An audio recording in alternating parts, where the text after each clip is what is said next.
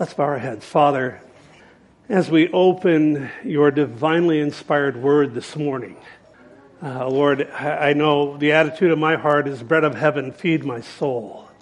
I pray that for each one here, Lord, that you, by your Holy Spirit, would come and instruct us, that you would encourage us, that you would exhort us, that you'd have your way, that you'd find hearts that are yielded. Lord, some of us are coming in, our hearts have been dented up by the affairs of our lives or the things we're dealing with, family, friends, work, whatever it is. I pray now for a little while that we can set those things aside, focus on you, experience the fresh filling of your Holy Spirit as we look into your word this morning. We give you this time, give ourselves to you in this time. In Jesus' name, amen. If you have a Bible, you probably notice I'm using my paper Bible. Harvey, you'd be proud of me. This is the first time in the 5 years I've been here that I've actually used my paper Bible in the pulpit, but I'm really liking it. So if you have a Bible, open it with me to the book of Psalms, chapter 46, the 46th Psalm. We're going to look into this. Actually, we're going to take a trip through the Word of God this morning, starting here and ending here, but we've got some stops to make along the way. I want to, before I get into the text, though, I've got to lay some groundwork. Now, I want you to understand my heart here. I am a little put off sometimes when I hear preachers that it's like all they want to do is talk about themselves and not the Word of God. And I want to beg your indulgence with me a little bit. I've got to share a bit of my story in order to get to the significance of what God has been showing me, and by extension, showing you through His Word, through the events of the last few months. But I want to stress, this is His story. It's something He's writing in my life. It's something I believe He wants to write in the life of our church. Because I am absolutely convinced more than at any other time that we're at the last of the last days and that the time is short.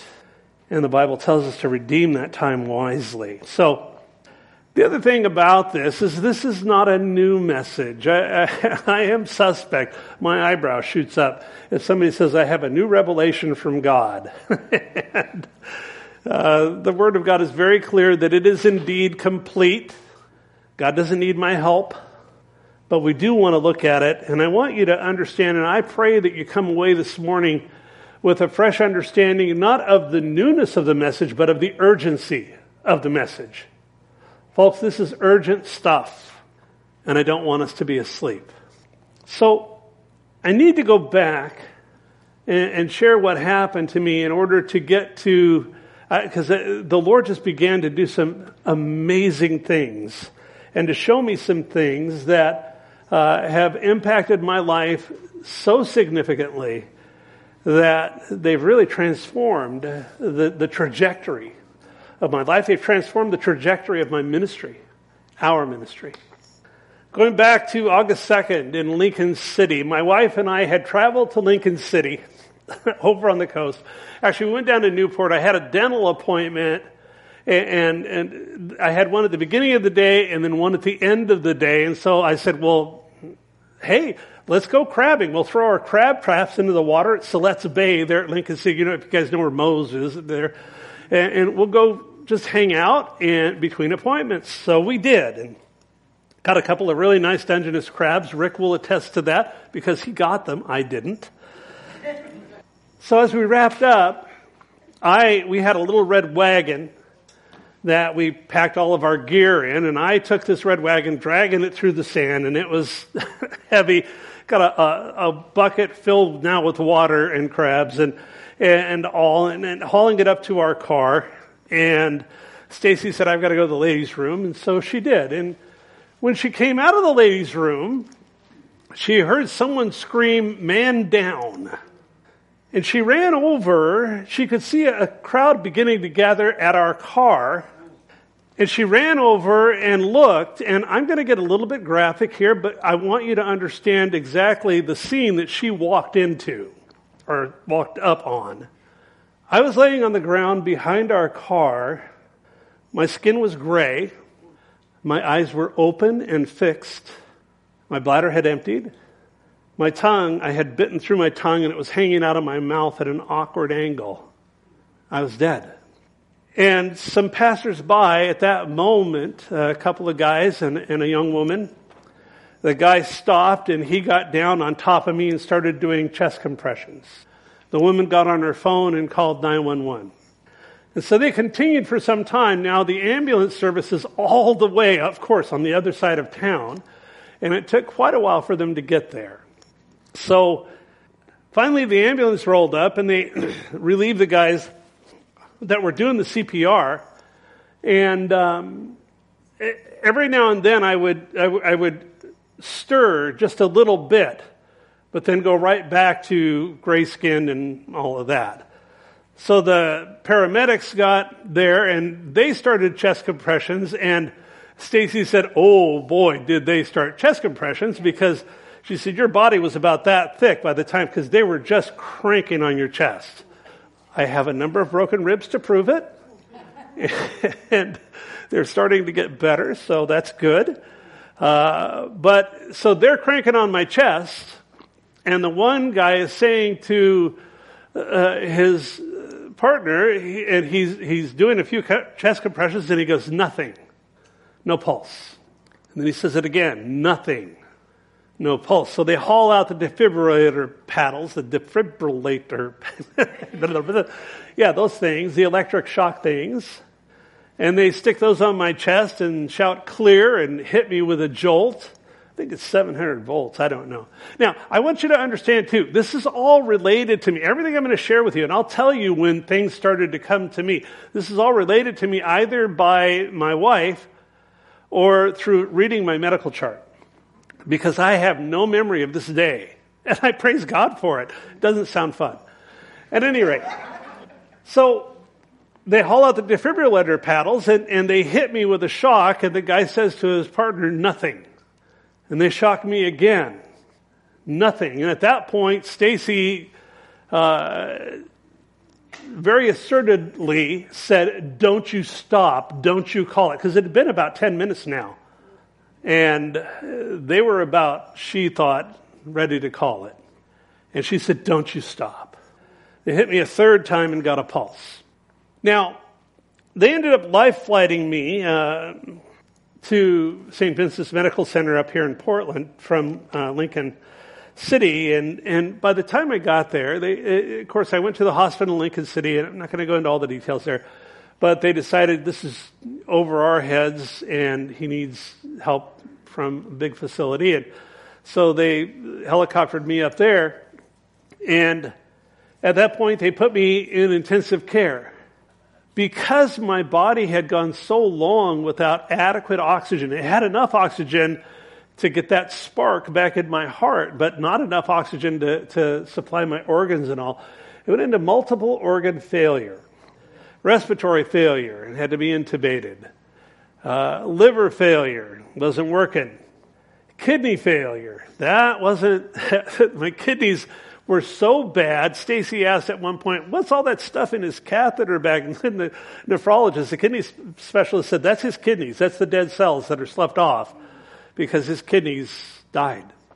And so, obviously in bad shape. They also had begun to prep Stacy that because I was in they call it an induced coma, sedated and paralyzed because I'm intubated and they don't want you fighting it. They said, "Look, we don't know what he's going to be like when he wakes up. His brain went without oxygen for a long time. He may not regain cognitive function." And some might argue that that's the case, but I'm here. At any rate, my brain took a hit. I remember after I got home from the hospital, I was laying on the bed, we were watching television. Stacy said something about the TV, and so I grabbed the remote, and I looked down at this thing, and I might as well have had a rock in my hand. I went, I have no idea what to do with this.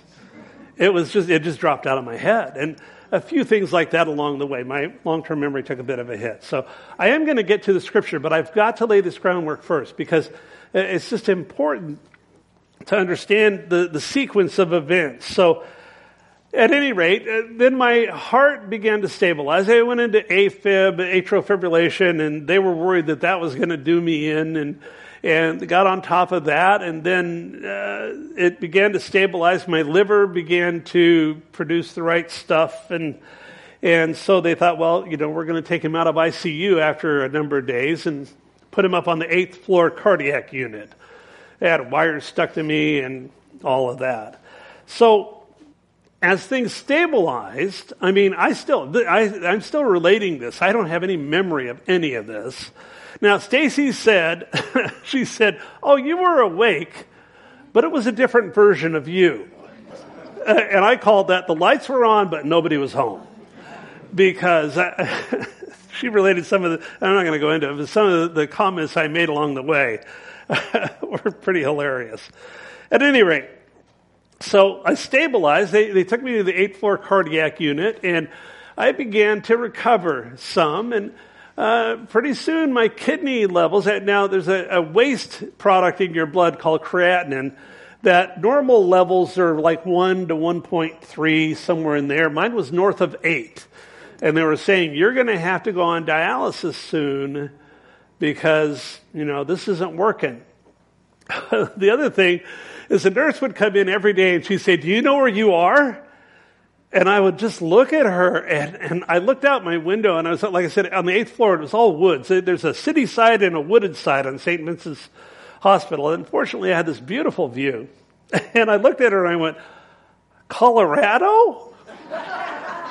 And I had no point of reference. I was in a fog bank, and it was, in retrospect, it was like driving very slowly out of the fog because I just didn't know. My brain was checked out. Anyway, then I learned, a little funny thing, I learned that when the nurse came in and stood there talking to me, there was a whiteboard behind her, and on the whiteboard it said, "St. Vincent's Medical Center, West Pavilion, 8th floor, cardiac unit B." Then she'd come and say, "Do you know where you are?" And I would read the board. They thought I was a rocket scientist at that point. At any rate, so as I was coming around, this is like 10 days later, I barely remember. I had some visit. I barely remember Brian. I barely remember you coming because Brian was like, I think, the first visitor I had. And it's like, I just remember his sitting there smiling at me. And I had spoken with people on the phone and all. But as I'm coming around, I would try to read, and that was not working. So then what I was trying to do was to watch television. Oh my goodness. All it was fast food commercials. I could tell you exactly what the new lineup for Subway sandwiches is. I'm the guy. And it was either fast food and I laughed. I told Stacy later, I said, okay, it's either this junk food that sounds really good. I'm eating hospital food at this point. And so, pepperoni's not looking like a bad thing. And I'm eating this, or I'm watching these commercials, and it's just back to back, and it's just so boring. But I said, the commercials are either this food that's really bad for you, or they're advertising prescription drugs that you use to treat the diseases you get from eating the food. and I said, I'm turning this thing off. That's when things started to get really interesting. And that's where God began to deal with my heart. I was restricted to my bed. I could not get diagnosed for 3 weeks. They could not, I was too sick. My kidneys would not handle the contrast, the dye that they used to do an angiogram. And so the doctor said, no walking around. I was bound to my bed. I had an alarm on my bed. If I tried to get up, even if I moved funny, the thing would go off and they'd come running. And so I was like, all right. Well, Lord, I'm going to spend some time with you. So because I was still having some trouble reading, I have Spotify. It's a subscription service for music. And I began to build a worship list. That first song that I talked about was one of the first ones I came across, and it just blessed my heart. A very emotional time for me too, because by this point I'm coming out of it enough to know that I'm alive.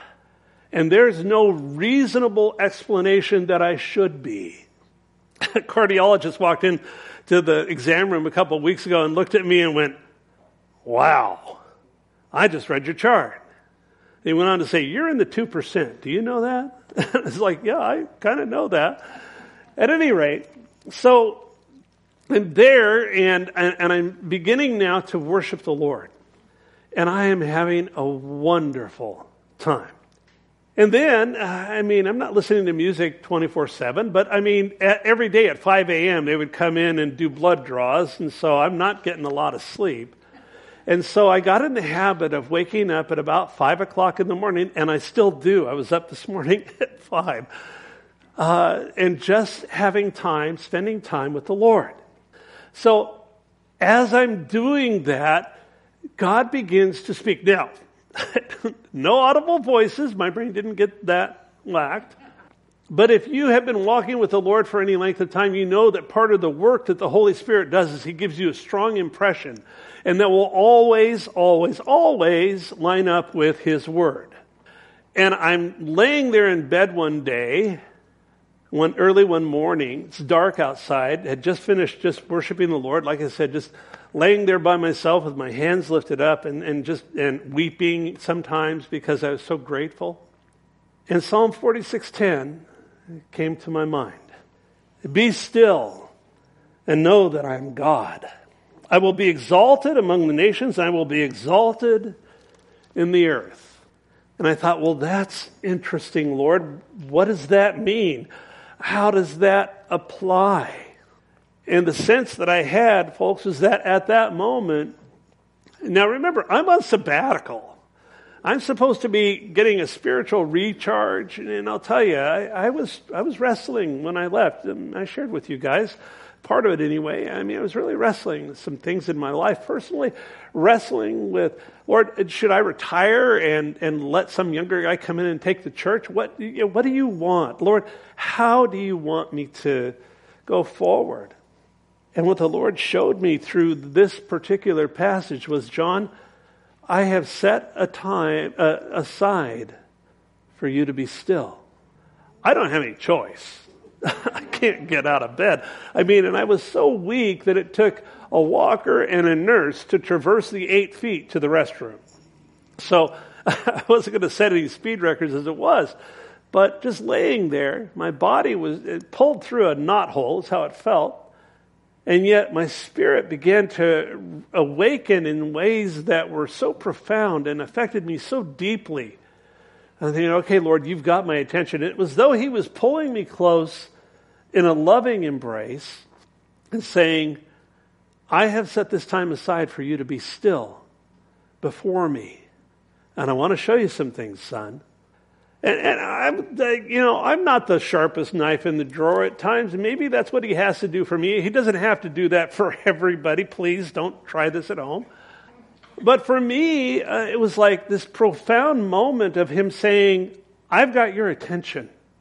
And now I want to begin to pour into you in some ways, and I want you to listen. I want you to be still before me. Okay, Lord, you've got my attention. You've got my heart. And He began to do this renewal in me that is just amazing.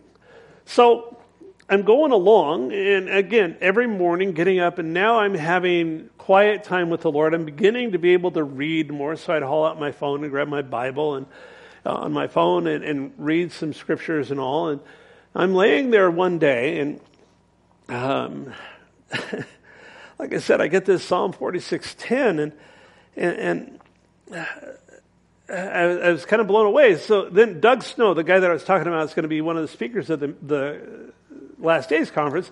He walks into my hospital room one day and he said, "Good to see you, John." And I said, "It's good to be seen." And he looked at me kind of weird and he said, "It's better than being viewed."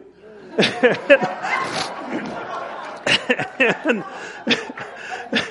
I just looked at him and I said, "I got nothing to say about that, Doug. I am so glad you're not viewing me right now." anyway, I shared with him about this Psalm 46:10, and he said, yeah, he said, it's kind of like the 23rd Psalm, isn't it? And I said, what do you mean? He says, he makes me lie down in green pastures. And I laughed, and I said, yeah, that's right, brother, and we had a wonderful visit and all. But I'm praying about that later, and I'm thinking, he makes me lie down. He makes me lie down. Why would he do that? And the very next line in the 23rd Psalm says, because he wants to restore my soul. And again, I'm just praising God. So, at that point, as I mentioned, I had broken ribs. My tongue was just on fire. I'd bitten a pretty good chunk out of the side of it when I initially had the heart attack. And I was grumpy. I'm not going to sit here and be all spiritual. I mean, I was pretty crabby. My wife would go, yeah, he was pretty crabby. And the Lord spoke to my heart. He said, John, you've got a choice. You can lean into what I'm doing here and let it have a transforming effect on your heart, on your life. Or you can just be a grumpy old man. What do you want to do? I was so convicted. It was like, Lord, I don't want grumpy. I want to be a witness. I want to shine for you in this place. And I'll tell you what, that started, I had so much fun with staff after that. It was just great. And so I'm thinking, and still thinking about this Psalm 46, and then what came into my mind next was that there's two ways to look at Psalm 46:10. Now, if you look at the whole psalm, I'll read it from verse 6. It says, the nations raged, the kingdoms were moved. He uttered his voice, the earth melted. This is the context leading up to be still. The Lord of hosts is with us. The God of Jacob is our refuge. Selah. Come, behold the works of the Lord, who made desolations in the earth. He makes wars to cease to the end of the earth. He breaks the bow and cuts the spear in two. He burns the chariot in the fire. And then he says, be still and know that I'm God. The next place the Lord took me was in Hosea chapter 6. Verse 1 says, come and let us return or turn back to the Lord. For he has torn, but he will heal us. He has stricken, but he will bind us up. God began to lay my heart open in some ways, and the conviction in my heart for some attitudes of my heart that were wrong. He just brought into sharp focus, and I ended up having to ask God to forgive me. I asked my wife to forgive me. I was doing some heavy repenting about that point because I began to see with a clarity that I've not had in some time that I'm just a sinful man, redeemed by the blood of the Lamb, and I'm ever so grateful. And yet I need to be able to do business with Him, to stay current with Him, to allow the Spirit of God to flow through me and in me. And as I serve Him in the hearts and the lives of other people, I've got to be in good shape. And He was doing a real work. I began to look at that passage in Hosea and then look at this in Psalm 46, because what it is, this in the context of be still, it's talking about, have you ever watched a war movie and they're all finished with the war and the guys, they're walking along and they're not burdened, they're unburdened, but there's like these smoking ruins all around them as they maybe limp and they got a bandage on their head or whatever it is. That's sort of the picture here of be still. It's the peace that comes after the battle. It's the peace that comes because God has straightened things out. And I began to experience that in my own heart, in my own mind, as I'm going through, and God is showing me areas that I need to submit and surrender to Him. Again, grateful. I'm not all beat up. Get right with Him, get right with others, and move on. Hebrews chapter 12 tells us the Lord chastises, chastens those whom He loves. And He scourges every son whom He receives. And if you're without that, there's a pretty good chance you don't belong to Him, because that happens with all of us. And there was definitely a period of time where I remember Bill Holdridge, who was filling in for me here, came up to visit me, and I said, Bill, I drifted off to sleep yesterday, and yesterday afternoon as I was taking a nap, and I was literally thanking God for this heart attack. Thanking God I said, now somebody in the world would hear that and go, you definitely have brain damage. Because that's not something you say, oh, God, I praise you for a massive heart attack that should have left me dead but didn't. But I meant it, and I mean it. My sabbatical, as I mentioned when we got started, it didn't go anything like I thought it would, but it went exactly the way that God had designed it to. And I praise God for that. Anyway, I told Bill, I said, I praise him for the the sabbatical I'm going through here. And it's true. So the next thing, I'm going along. I'm, again, having this wonderful quiet time, being still before the Lord. I'm going along, and the next thing he shows me, and this came to me out of the blue, right? I'm laying there in my hospital bed, and I'm praying and just having time with the Lord. And again, folks, I want you to understand, this is prayer time. And you've heard me exhort, if you've been to this church much, you've heard me exhort, yeah, there are petitions, and it's good. He wants our petitions. There are intercessions where we pray on behalf of another. That's a good thing, and it's a good, healthy practice in prayer. But if that's where we stop, we're shortchanging ourselves. He wants us to be still before Him. He wants us to have, and it was forced on me at that time. It hasn't been since. But He wants us to be still. He wants to speak to us. He wants to inform our thinking. He wants, by His Holy Spirit, to develop us and mold us further into the image of His Son. That's His revealed will. He says, I just want you to cooperate. And we live in such a busy, busy, busy world, and we have stuff. The ministry's not, sometimes people say, oh, you got it easy. You do a Bible study a week. It's like, oh, yeah, right. This is a busy, busy profession. I love it. And yet, my own prayer life had suffered. And I realized, Lord, I'm not taking that time, purpose in my heart to take that time, to make that time, to prioritize that time, to be still before you. I encourage you folks, if that's an area that's lacking in your life, it doesn't take much to fix it.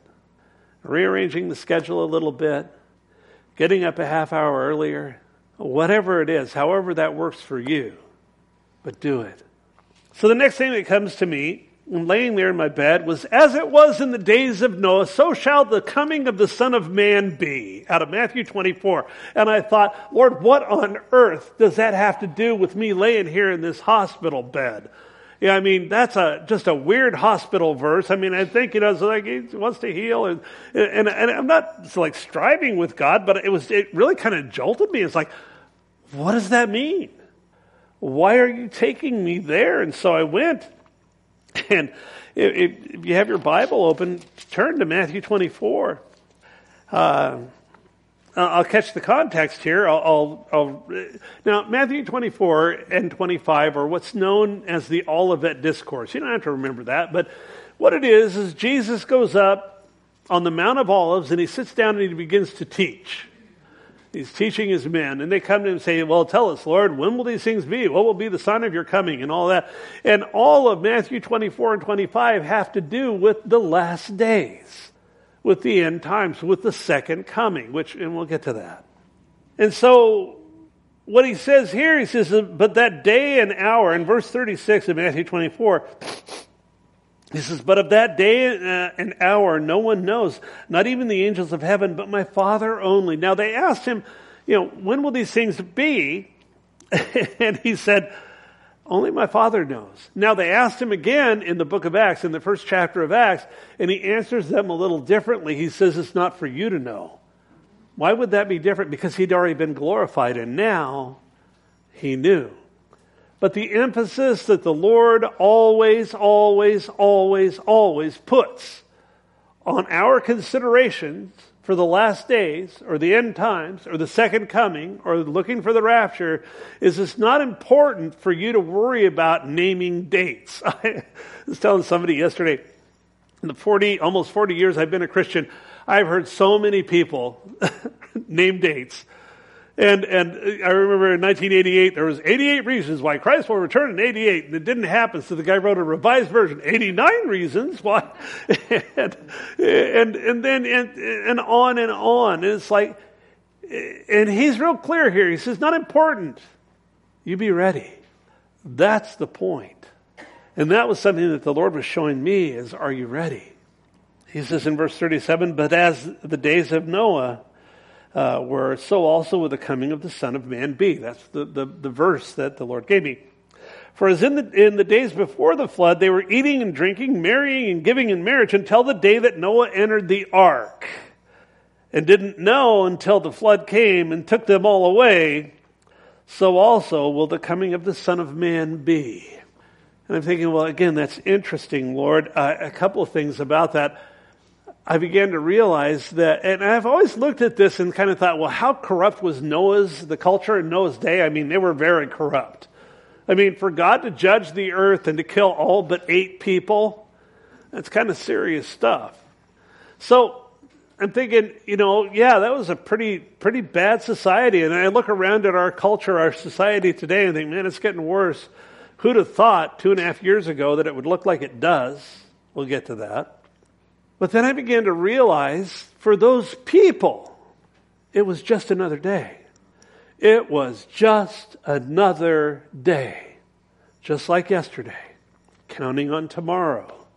And I began to think about that, and I thought, my wife and I got up to go to do the dental appointments and then to go crabbing.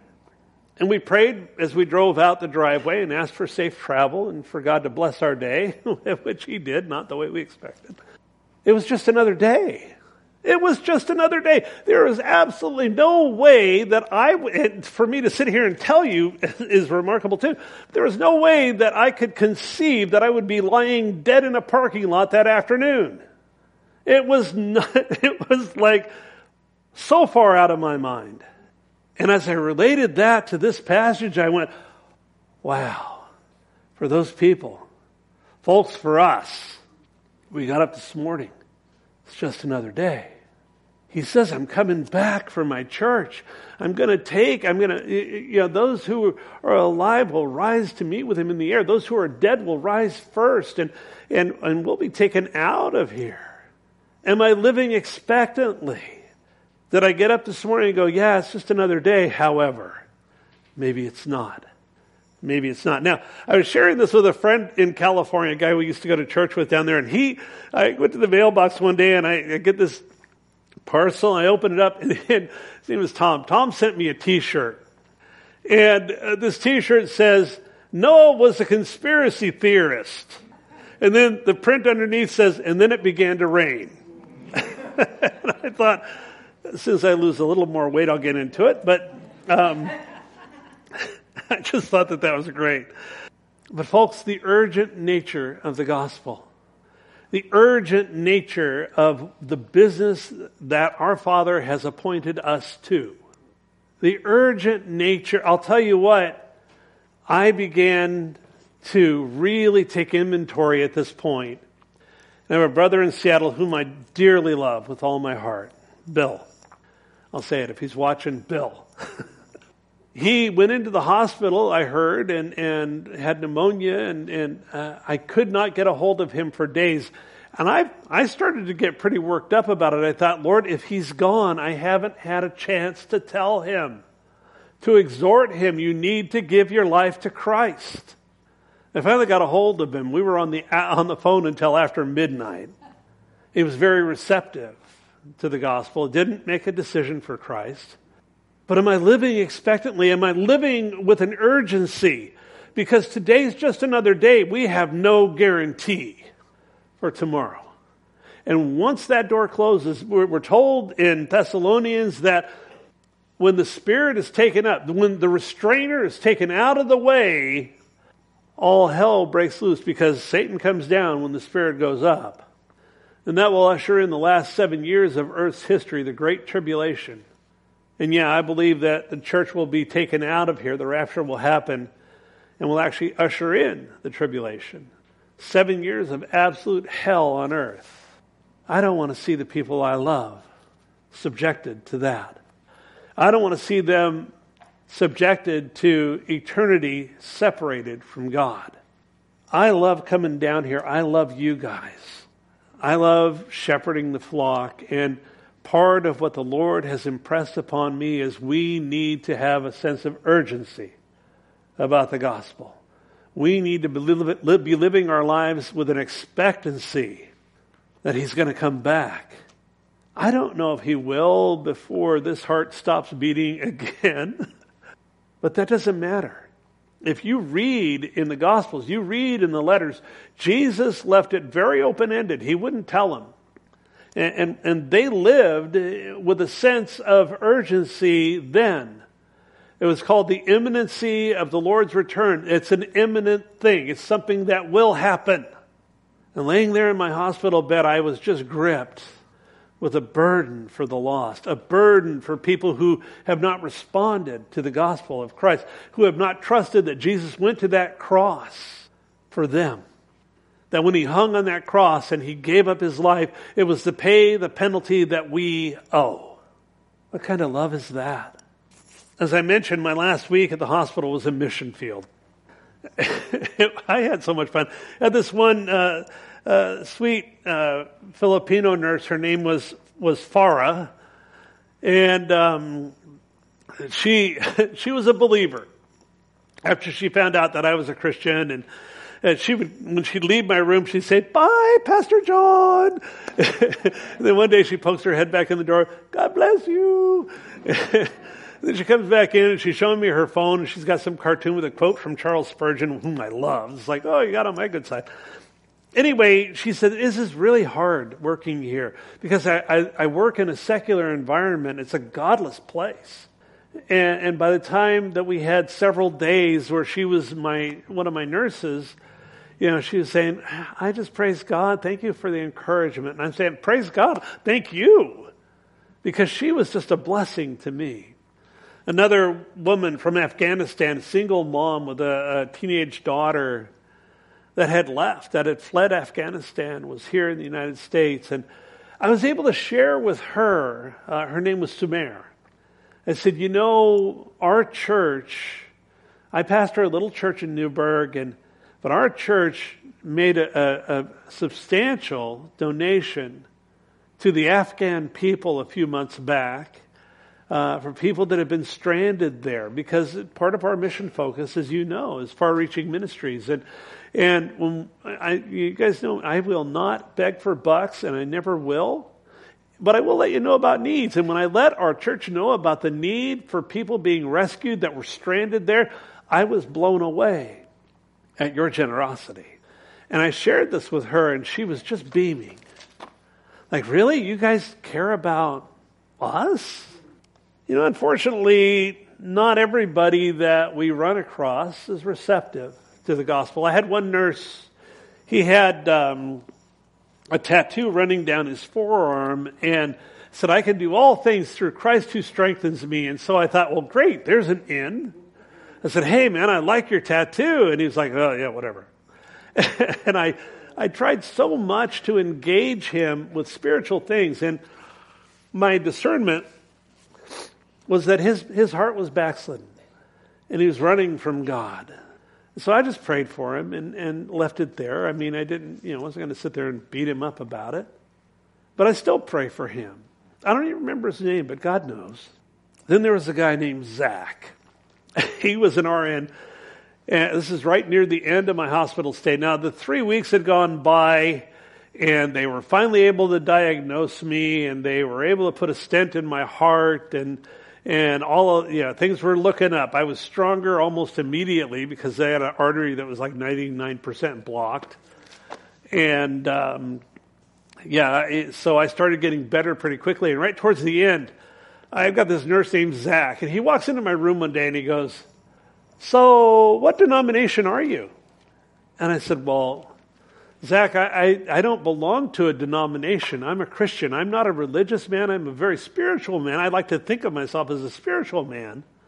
But there's a difference. And so I started sharing with him, and he said, yeah, I kind of like to study. I studied with Scientology for a couple of years.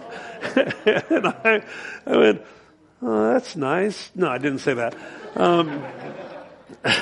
I maintained. I didn't say, what? He said, but then a few months ago, I bought this Bible.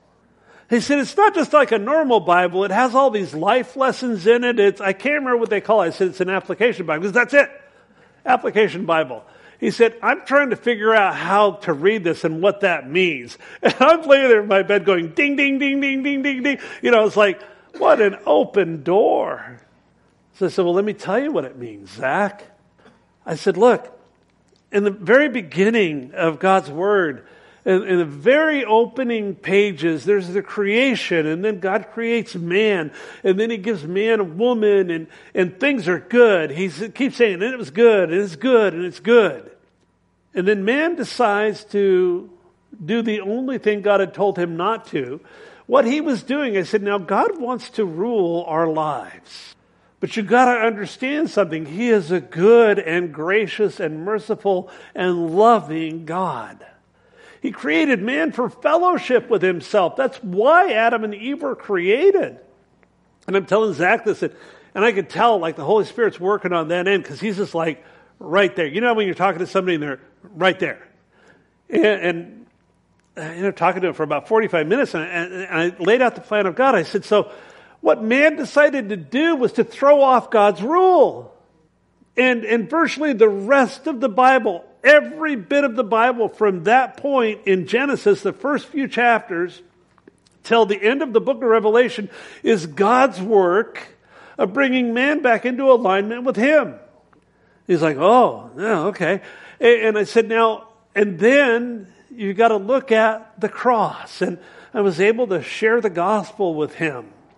And he was right there. And I'm thinking, Lord, I just love this time in the hospital. And I told somebody later, I said, pastoral ministry is such that by and large, you're dealing with other Christians. There are some that are not. I said, the difference is like the difference between sitting in a library and being at a rodeo. And I felt like I was at a rodeo that last week. And I'm sharing with Zach, and I shared with him the whole plan of God. And I got to the point of saying, Zach, you got to realize something. The Bible says that in the final analysis, you've either trusted Christ for your sins or you haven't. It says that in that day, every knee will bow and every tongue will confess Jesus Christ as Lord. You either do it voluntarily because you've submitted your life to Him, come back under His lordship, or you've continued to throw off His lordship in your life, and you will bow the knee. And then comes judgment. It's going to be one or the other. I said there's a passage, and this is the next passage that the Lord gave me, and I'll start wrapping up here. So there's a passage in Revelation chapter 19. It talks about Jesus coming back. This is the second coming at this point. It says that Jesus is coming back. He's not coming on a donkey like He did the first time. He's coming on a horse. And He's coming to make war with the nations. It says that He's got a vesture, that His robe is dipped in blood, symbolic of His sacrifice, and that He has a name written on His thigh, King of Kings and Lord of Lords, because He's coming back to judge the nations. So I began to look at that. King of Kings, Lord of Lords. Romans chapter 13 says this in verse 11, and do this, knowing the time. Now this is written in the first century. It was relevant then and is ever so relevant today. And do this. Not think about this, do it. Knowing the time that now it is high time to awake out of sleep. For now our salvation is nearer than when we first believed. The night is far spent. We're almost there. The day is at hand. Therefore, let us cast off the works of darkness and let us put on the armor of light.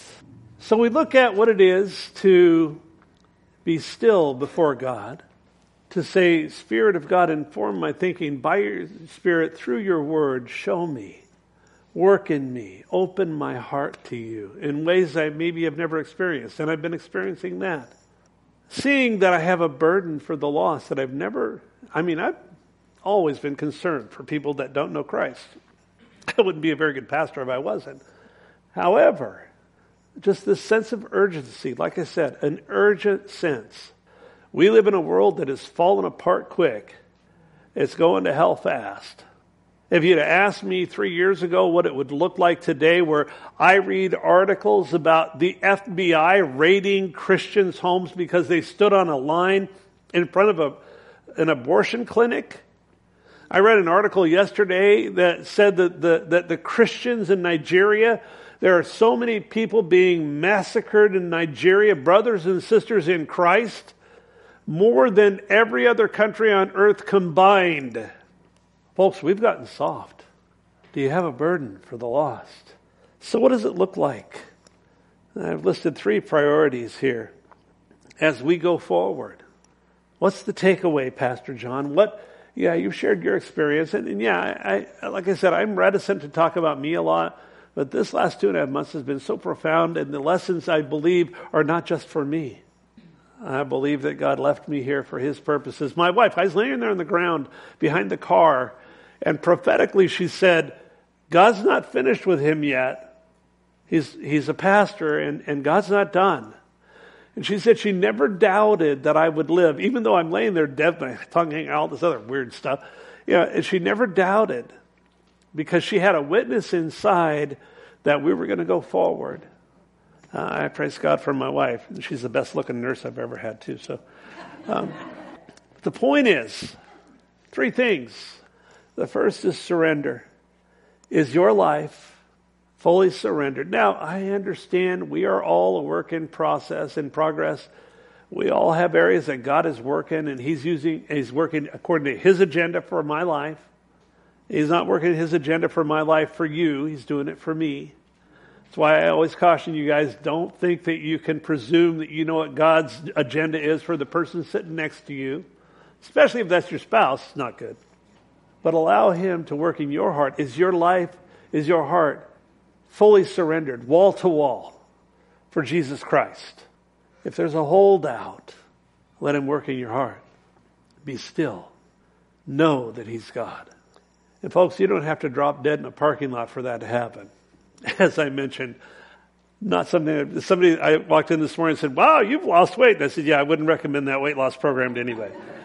But truly, surrender. I'll tell you what, there's nothing better. Allow Him to just wash you and to work in you. Put away childish things. That's what the Bible says. You know, when I was a child, I did childish things. If you're like easily offended with people, put it away.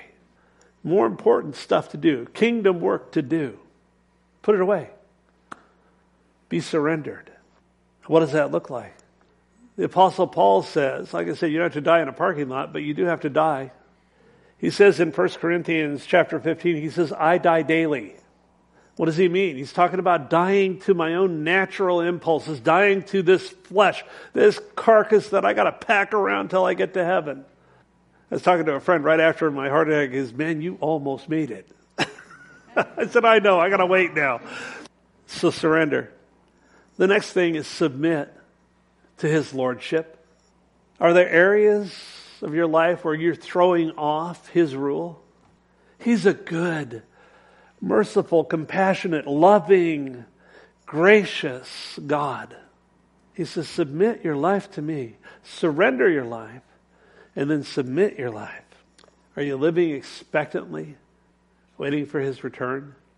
That'll shape your life. That'll shape the way you look at things. The last thing I have here, the third, is to serve. And I'm not talking about stuff to do that flows out of. Well, what I'm talking about is an attitude of the heart. I got something on my phone here I was going to read to you. This came after my notes, so it's like, okay. I was talking to somebody the other day. He said, man, I want to go have lunch with you. He said, there's only one condition. I said, what's that? He said, that you stay vertical. I said, all right, well, you got a deal. But as long as I'm vertical, there's work to do. I don't care if you're 85 or you're 8. There's work to do. There is kingdom work to do. Are you doing it? Or are you thinking, well, I'm just kind of retired and I'm going to coast? I'll tell you what, as I said, I was asking the Lord, sincerely asking the Lord, should I retire from the ministry? I'm 66. And when I woke up, when I came out of that fog bank, it was like, I want nothing to do with retiring from the ministry. There's work to do. Because folks, serving is not stuff that we do. It's an attitude of the heart. Are you a servant? Are you others-centered? Pastor Chris, when he was here, he talked about Gail Irwin's bumper sticker. All it said was others. That was the same guy that every semester at Bible college I went to, he started with a 3-day seminar on the nature of Jesus, which is all about others. Paul says in Philippians chapter 2, verse 3, he says, let nothing be done through selfish ambition or conceit, but in lowliness of mind, let each esteem others better than himself. Let each of you look out not only for his own interests, but also for the interests of others. And then he goes on, he says, let this mind be in you, which was also in Christ Jesus, who being in the form of God didn't consider it robbery to be equal with God. Think about it. Here's God. But he made himself of no reputation, taking the form of a bondservant and coming in the likeness of men. And being found in appearance as a man, he humbled himself and became obedient to the point of death, even the death of the cross. Are you a servant? Do you have the mindset of a servant? I love seeing that in action. This is more blessed to give than receive. It's more blessed to serve. There's work, there are things to do. Go back to Psalm 46. 2 weeks ago, Harvey taught on the fullness of times and what that means. Folks, we live in the fullness of times. Last week, Rick Riverman taught us, in response to living in the fullness of times, how then ought we to live? I thought that those were just absolutely marvelous. And I told both of them, we were talking, and I said, that just totally leads into what I want to share with the church on my first Sunday back. Next week, we'll get into Acts chapter 12, by the way. Pastor Chris warned a few weeks before that about allowing the wineskin to harden. He says, you don't want to have a hardened wineskin. Well, we've never done it that way. It's the last words of a dying church. Did you know that? We've never done it that way before. Like I said, I'm not going to come in here with a smoke machine and all that stuff. Don't get freaked out about it. But we are looking at ways to grow this ministry. We are looking at ways to be able to expand our reach, to expand our influence. Pray for me. I spoke with the president of Western Seminary last week about perhaps bringing someone on staff. He's praying about if there's someone in his sphere. I'm also looking at going to Southern California to a Calvary Chapel school and just saying, Lord, is there somebody even in our congregation that can come alongside and help with aspects of the ministry? One of the things that Bill Holdridge told me, he said, I said, Bill, I'm so busy doing so many things, and I love doing it. Don't get me wrong. He said, but John, let me exhort you. You need to not do the good things so that you can do the excellent thing. God has called you to teach, and He's called you to pray. That's my ministry. And I said, yeah, I would love to be able to wind back on some of the other responsibilities and allow God to raise someone up. So pray. Pray for our church. This is your church too. Pray that God moves and that He works. Because I sincerely believe we're entering into a new chapter in our body. Psalm 46, verse 10. Be still. It could also be rendered relax and let go, or stop striving and know that I am God. But here's the rest of it. I will be exalted among the nations. How will He be exalted among the nations? He's King of Kings. That's how. I don't have to worry. I've started actually being able to watch Fox News again without sitting there grinding my teeth and having the veins in my neck sticking out. I am not worried about that guy in China. I am not worried about the guy in Iran. I am not worried about the guy in North Korea. I am not worried about Putin. Yes, I am very concerned that people are paying the ultimate price. And so don't get me wrong, I'm not being discompassionate. What I'm saying is that I know that He's got this. Why? Because He's King of Kings. He will be exalted among the nations. And when He comes riding back in, that's exactly what He's doing. I don't have to worry about it. He also says in Psalm 46:10, I will be exalted in the earth. How is that? Because He's Lord of Lords. Folks, we all allow ourselves to come into subjection to someone or something. And it breaks my heart when I look out and I see that for many it's drugs. That's their Lord. It's got them. I look out and I see for some, perhaps it's pornography, perhaps it's some other form of sin. But it's about His lordship. He's Lord of Lords. He's over everything and anything. And when I'm living in a way that I'm looking for His soon return, I'm living in a way that I'm surrendered to Him, I'm living in a way that I'm submitted to Him, I'm living in a way where I want to have the heart of a servant and esteem you as more important than me. If we're all doing that, what does that look like? He's King of Kings. He's Lord of Lords. And it hit me like a thunderbolt when I went back to Psalm 46:10 after He took me to Revelation 19 and said King of Kings and Lord of Lords. And I'm looking at that. And then I come back and I see that that directly fits what the sons of, this is not a Davidic psalm. It's the sons of Korah. What the sons of Korah meant when they wrote this is they were looking at it and saying, yeah, in a sense, it's saying He's King of Kings and He's Lord of Lords. He'll be exalted among the nations. He's over all of it. We don't have to worry about it. You know what? Persecution is mounting in our country, and it is starting to happen openly. It's concerning. When I see 87,000 government agents being hired specifically so that they can target the population, I'm not going to get political on you. But I'll tell you what, it's happening. It's unfolding. We live in a dangerous and a world that's growing more dangerous every day. Buckle up. The point here is that we learn to be still. Take the time to be quiet before Him as we wrap up. Lean into His leading. That's what it is to be submitted to Him. And look for His soon return. Time's short. I am so excited when I think about that. And when I look up, for your redemption draws near. Jesus said, when you see these things happening, it's not the end, but that should get your attention. And look up. Let's bow our hearts and our heads for a word of prayer, and then we'll sing one more song. Father, we're humbled in your presence this morning. Lord, that you would want to speak to us. And Lord, I know it's not me. My prayer is that as I speak forth your word, that the people would hear your voice and follow you, because Jesus, that's what you promised. So I pray for each one here this morning. I pray for each one perhaps catching this online, that you would find vessels, that you would find hearts that are yielded to your working. Lord, do a new work. Do a fresh work. Use us. Pour us out on the altar of service. Let that mind be in us, which was also in Christ Jesus. Lord, we look for your return. Today we woke up. It was just another day, but is it?